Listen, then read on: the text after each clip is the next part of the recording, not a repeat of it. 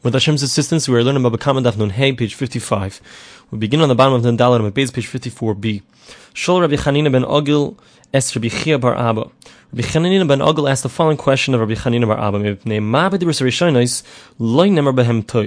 Why is it that on the first set of the Ten Commandments, on the tablets, it does not say the word toiv, good?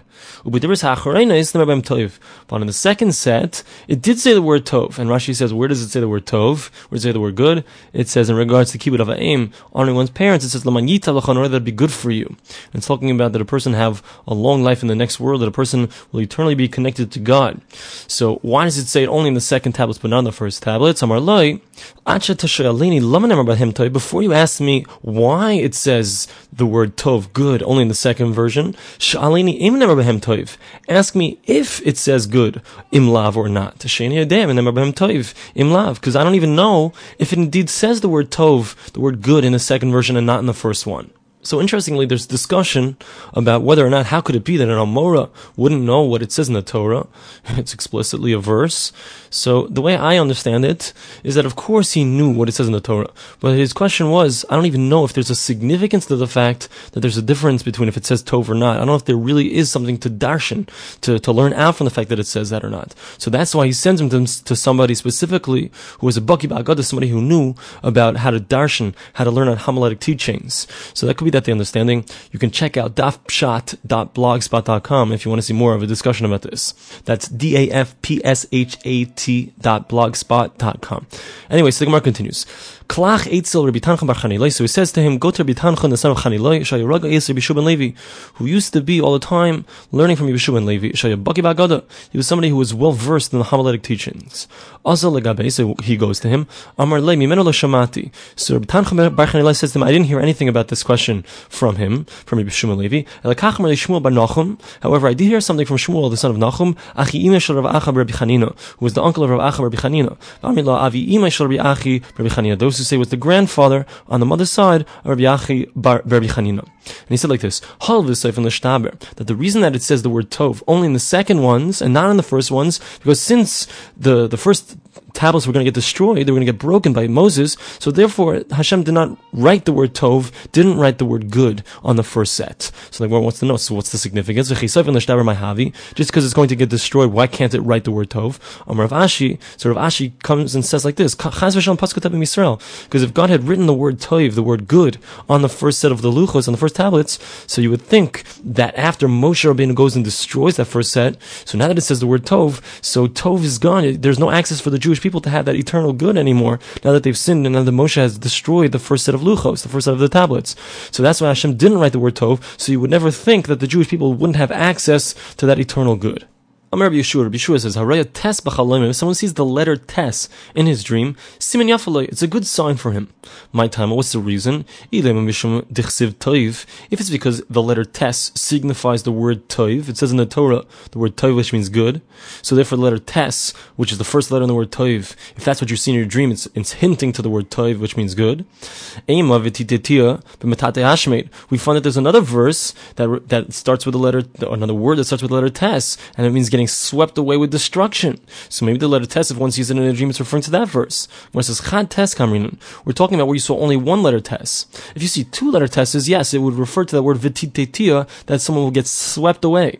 But when it says one letter tes, it's referring to the word toiv, which means good. Ema tum asa b'shuleha, where it says, wait, you find another place where the letter tes is used only once in a word, and it's in a negative context. It's talking about impurity. So maybe it's something negative. Where it says tes bes kamrinun, that when we say that you saw the letter tes in your dream, it means you saw the letter tes along with the letter beis, and therefore tes and vei spell tav, which means good.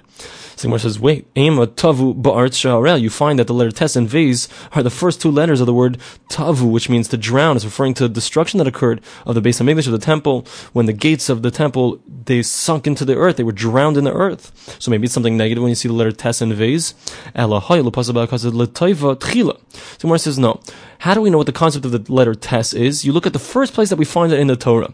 The first place we find the letter tes used in the Torah is Shemi Bereshis ad Vayar Elokim es ha'or leksiv tes. You don't find until, from the beginning of Bereshis, from the beginning of Genesis, until the words Vayar Elokim es ha'or ki toiv, that God saw the light and he saw it was good, you don't find the letter tes. The first place it's used is in the word toiv, so therefore you see that at its essence the letter tes is something that's good. And as Rabbi Kiva Tatz explains, that whenever you have the first time of something in the Torah, that's where its root is. So thus, because the letter tes, the first time it's used in the Torah is in regards to the word toiv, which means good. You see the letter tes, at its root, is something good and positive. So if someone sees the letter tes, even the letter tes alone, in a dream, it's referring to the word toiv, good, and it's a good sign. From Yeshua ben Levi, Yeshua ben Levi says, Haraya hesped b'chaloimai, if someone sees eulogy in his dream, it means that they had mercy upon him from the heavens, and they redeemed him from something that he should have been killed or something. The Gemara says, you should know that doesn't mean that if someone witnessed his own eulogy in his dream, that's a good thing. It means specifically if he saw the word hesped, hey samach pei dalid, that's a good thing. And the Maharsha explains because hesped is made up of two different words, chas, which means that they had mercy upon him, and pad, which means pada, that they redeemed him.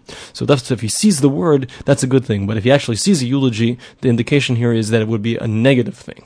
We said in the Mishnah that just like an ox and a donkey have certain halachos, whatever halachos pertain to those things, those halachos will also pertain to a wild animal or a bird, etc. Amar Rish Lakish, so Rish Lakish says, Kan Shana Rebbe, that here Rebbe taught as follows, Tarnagol, Tavas, Upisyoni, if you have a chicken, you have a goose, or a quail, Kilaim Zebazeh, they are considered different species, and thus, if you mate them, or you put them in the same yoke, you're going to have a problem of Kilaim. Pshita, the Gemara says it's obvious. Rav Chaviva says, Mishum Diravu Bahadi Hadodi, since they can be crossbred, and they would create a child, they would create another bird, you might think they're considered one type, Kamashmalan, that's what's coming to teach you that no, they're not considered one type, and in fact, if you crossbreed them, or you use them inside of the same yoke, there is a problem with that. Amar Shmuel. Shmuel says, Ivis v'ivis habar, you have a goose and a wild goose, kilayim zebezeh. They're considered different species, you can't crossbreed them, and you can't put them in the same yoke. Maskif la Rav Bar Rav Chanan. Rav Bar Rav Chanan asks the following question, My taima, what's the reason why? If the reason you'll tell me is because one has a longer beak and one has a shorter beak, and that's how we know that they're considered different species.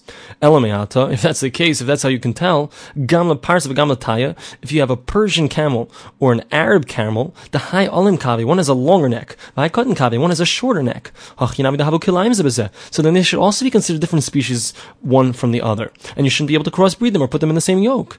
Ella Amar Abai, we know it's not true. So Abai says, how do we know that there's a difference between the two species of the goose and the wild goose? The way that we can tell that they're different species is because one has their testicles hang out, and one of them, the testicles do not hang out. They're inside. Rav Papa gives a different explanation how we see that they're different species. One of them, so the mother bird only can contain one egg at a time, and Rashi says that that's referring to the wild goose. However, the regular goose, so it can even have multiple eggs at a time. So therefore, that's how we see that they're different species. Amar Rabbi Yirmiyah says in the name of Rish Lakish, Hamar bia shnei minim shebiyam. If one takes two aquatic creatures and he crossbreeds them, so he would have transgressed the prohibition, and he will indeed get lashes. My time, what's the reason? Rav Adabar Ahava, Mishmei De'ula. Rav Adabar Ahava says the name of Ula. Asi Lamineu Yabasha. So we learn it out from the fact we have a Gzira Shava. We find the Torah uses the same word Lamineu to its type in regards to aquatic animals and in regards to land animals. So it teaches you that just like in regards to land animals, there's a problem of crossbreeding, so too there's a problem in regards to aquatic animals. Rechav asks the following question. Let's say somebody harnesses to his wagon a goat and a fish. How does he do that? Because he's walking along, he's riding along in his wagon right next to the sea, and he's able to harness a fish at the same time as the goat, and they're both pulling his wagon. Mahu, what's going to be the halacha in such a case? Do we say since a goat doesn't go into the water, and a fish does not come out of the water, so then it's not considered that they're really harnessed, that they're working together. Or do we say, no, perhaps it's considered that they are both pulling it, so therefore it's considered that they're harnessed together. So Ravina right away asks a question on the question. If that's the case, let's say somebody took both wheat and barley in his hands. So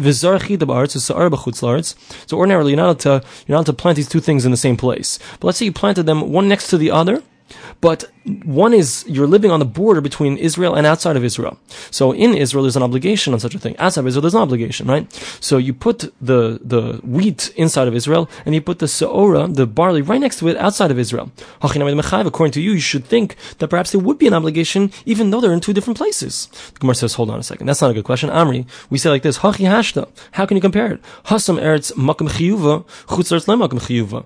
Over there, so the land of Israel, so there is an obligation in Kilayim of not putting two different types of things in the same place, but outside of Israel there's no obligation. So it's not comparable. The two sides are not at all comparable. One side there's an obligation, one side there isn't. But over here, whether you're in the water or you're outside of the water, both places do have an obligation. All animals in each place cannot be crossbred or placed in the same yoke. So that being the case, we still will have our question in regards to the fish and the goat that were harnessed to this wagon. And the Gemara does not answer it. Hadran alach Shoshan Ogach Sapara. We will return to you, chapter Shoshan Ogach Sapara. Hakonis tzoin ledir. If someone brings sheep into a corral, and he properly closed the door in front of them, meaning, and Rashi explains, we're talking about where you close the door, a wall that would stand with a regular wind, but not a very strong wind. The yatsa vizika, and then the animal goes out and it causes damage, somehow it gets out. Pater, there's no obligation. And the Gemara is going to point out that we're talking about a case over here of specifically a sheep, because sheep do not gore like oxen do. So the only damage that we can talk about is shein and regel, where damage by eating or trampling. So over there, it's enough of a shmir, it's enough of a watching, if we're talking about where you put up a good wall that could stand in a regular wind. Let's say you didn't properly even put up a wall that could stand in a regular wind, and then it went out and it caused damage, then there is an obligation. If it broke out at night, they should pursue a listim, or if, let's say, robbers came in, broke through the wall, and then it went out and caused damage, pater, so then there's no obligation on the owner of the field, and there's also no obligation on the robbers who broke through the wall, because it's just a grama, it's a secondary type of damage, it wasn't caused directly. However, if the robbers actually took the animal out, listim chayovin. So any damages that are now caused will be the obligation of those robbers. Let's say the owners left their animal out in the hot sun. So the animal is going to be more likely to need to break out of that area. Or if the responsibility was given over to someone who had a low mental capacity, someone who was deaf, mute, person who's insane, a person who's a minor, then it went out and caused damage, there will be an obligation on the owner. So let's say someone gives it over to a shepherd. So then the shepherd now becomes responsible. Let's say the animal's walking along, falls off the side of the road into somebody's private property, and eats something from the house. So it doesn't actually have to pay the damage. All it's to pay is what the animal benefited. What does that mean? It means that the owner now is not going to have to feed his animal fodder. So the benefit here is a much lower value than perhaps what the animal actually ate, but he will have to pay that value that he now gained, now that he doesn't even have to give his animal fodder. Now, Yarda Kedarka Vizika, let's say it walked down in a regular way, it didn't just fall, and it caused damage, Mishalemes Mashazika. So in such a case, then you do pay that which the damage was. Kate said Mishalemes Mashazika. How does it work when you have to pay the damages? Shaman Beisa, Boisa Sadakama Hoisayafa, Vakama Hiyafe. The way you determine it is not based on actually the fruits that the animal ate per se. What you do is you take the value of the field and you subtract how much the field would be worth now that it's lost this row. So basically, you look at the objective value of the field before and after, and that's the determination of the nezek of the damage.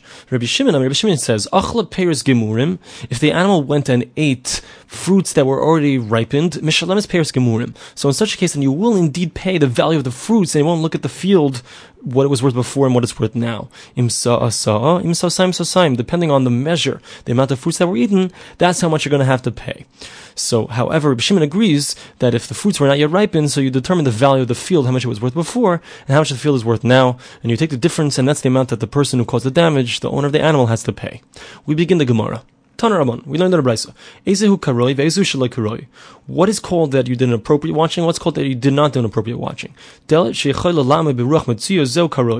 it's a door that can stand up to a regular wind, that's considered that you did a proper watching. If it's a door that cannot stand up to a regular wind, so then you did not do an appropriate watching. Mani Bar Patish says as follows: Man Tano, muad desagid b'shmir pchusa. Who is our Mishnah who holds that in regards to a case which is muad, right? So by an ox, so when is it called muad? That it's wild, that it's considered that it's normal for it to do it, and it's done it 3 times. But in regards to shein and regel, so it's muad right away. It's considered that it's wild in a certain sense. It's normal for it to eat and to trample things and cause damage. So over here we see that in a case which is muad, which is eating and trampling, so it's enough to do a weak watching, because all you have to do is put up a wall, a door that can stand up to a regular wind, but it does not have to stand up to a strong wind. So who's the one that says that? Rabbi Yehuda. So it would seem to be Rabbi Yehuda. The Tanna we learned in the Mishnah. Kosher ba'ala b'maseira. If let's say the owners tied it up with chains or with a rope, and they properly closed the door in front of it, and afterwards it went out and caused damage. Echad tam v'echad muad, whether we're talking about a tame animal or a wild animal, chayiv. So Rabbi Meir holds that there is an obligation, even though you did a watching, since you did a weak watching, not a strong watching, so there's going to be an obligation. Yehuda says tam chayiv muad pater, that if it's a tame animal, there will be an obligation, but if it's a muad, if it's a wild animal, then all you need is a weak watching. The verse says in regards to a case of a muad, a wild animal, so the verse says that there's an obligation when the owners have not properly watched it. V'shamar huzeh. This is considered that they watched it. They did do some kind of shmir. They put up a wall that could stand up to a regular wind. Rabbi Elazar says, Ein le'shmir l'sakin, that even if you did a great watching, it's not going to take away your obligation. The only way to get rid of your obligation is to take a knife and slaughter your animal. So the Gemara says, so it would seem to be that our Mishnah is Rabbi Yehuda, who says that in regards to a muad, all you need is a weak watching, that's enough, there's no obligation. So our Mishnah seems to be saying the same thing. The Gemara says, Afilu Tamer Rabbi Meir. We could say that our Mishnah is even Rabbi Meir.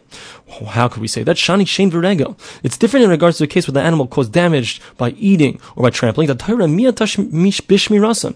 We find that the Torah did not require as great of a watching. Dama Rabbi Elazar, because we find that Rabbi Elazar said, V'amri la b'masni satana, and then those who say that it was actually a brayso that had said this, are ba'advarim in regards to 4 things. Does the Torah not require as great of a guarding? And these are they: bor, veish, shein, v'regel. A pit, a fire, an animal causing damage by eating, and an animal causing damage by trampling. Bor, where do we find this in regards to a pit? Because the verse says, ki yiftach ish bor, a ki yichra ish bor. If a person shall open a pit, or if a person shall dig a pit. V'lo yichasenu. When is there an obligation if he doesn't cover it? Hakiso pater. But if you just covered it, even though it could theoretically get uncovered, it's going to be enough as long as you covered it. So you see, by a bore, by a pit, you don't need an incredibly strong watching.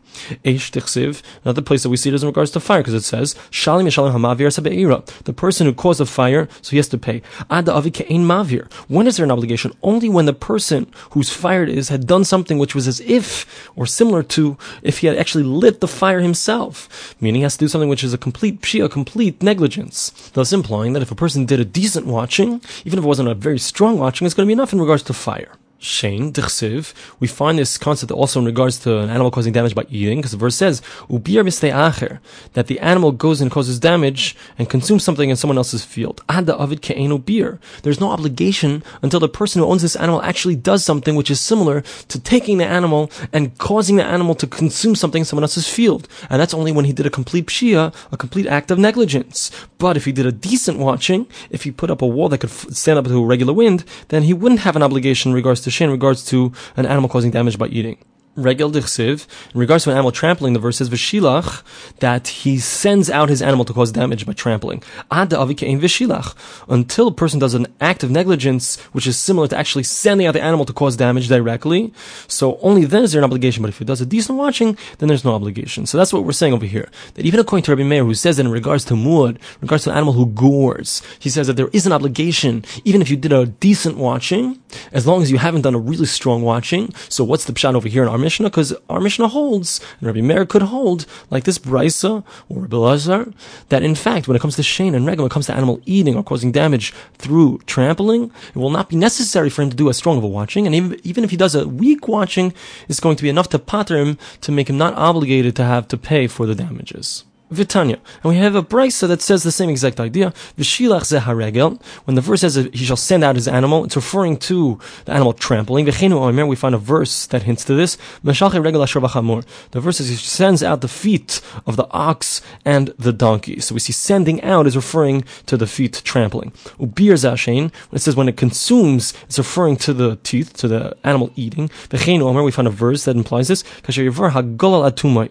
Just as it will be consumed by the Golol. The Golol is referring to something that sometimes reveals, sometimes it's hidden. Ad Tumah, until it gets completely destroyed.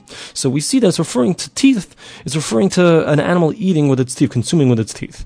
Tamid became Vishilachu Bir. Why is there an obligation? Because you did something where it's similar to actually taking the animal and placing it in a place where it's going to consume, or sending the animal out intentionally to consume. What's called similar to that? We did an act of negligence. Loy Ovid, loy. But if you hadn't done such an action, meaning you did a shmira, you did some kind of action of watching, you put up a wall that could stand to a regular wind, so then that would be good enough. Amar Rabba Masnisan Namideka. Rabba says the Mishnah, actually, we can see it in the Mishnah itself that this is the right understanding, the Katani, because it says it's sign. It talks about a case of a sheep. Michti. Let's think about this.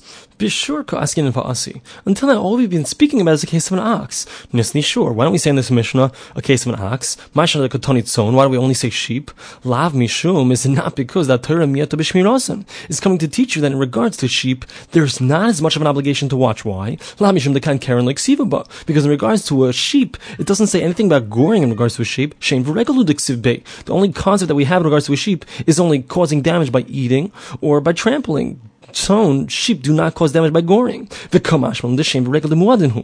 what's coming to teach you is only in regards to Shane and Regel, in regards to where an animal causes damage by eating or trampling, only there is it enough for him to do a week watching and thereby not have an obligation. But in regards to a case where the animal gored, which we didn't speak about in our Mishnah, so then there would be an obligation, not like Rabbi Yehuda. So it's a proof that indeed our Mishnah works out like Rabbi Meir. In fact, it seems to be specific like Rabbi Meir. Shema Mina, it's a good proof.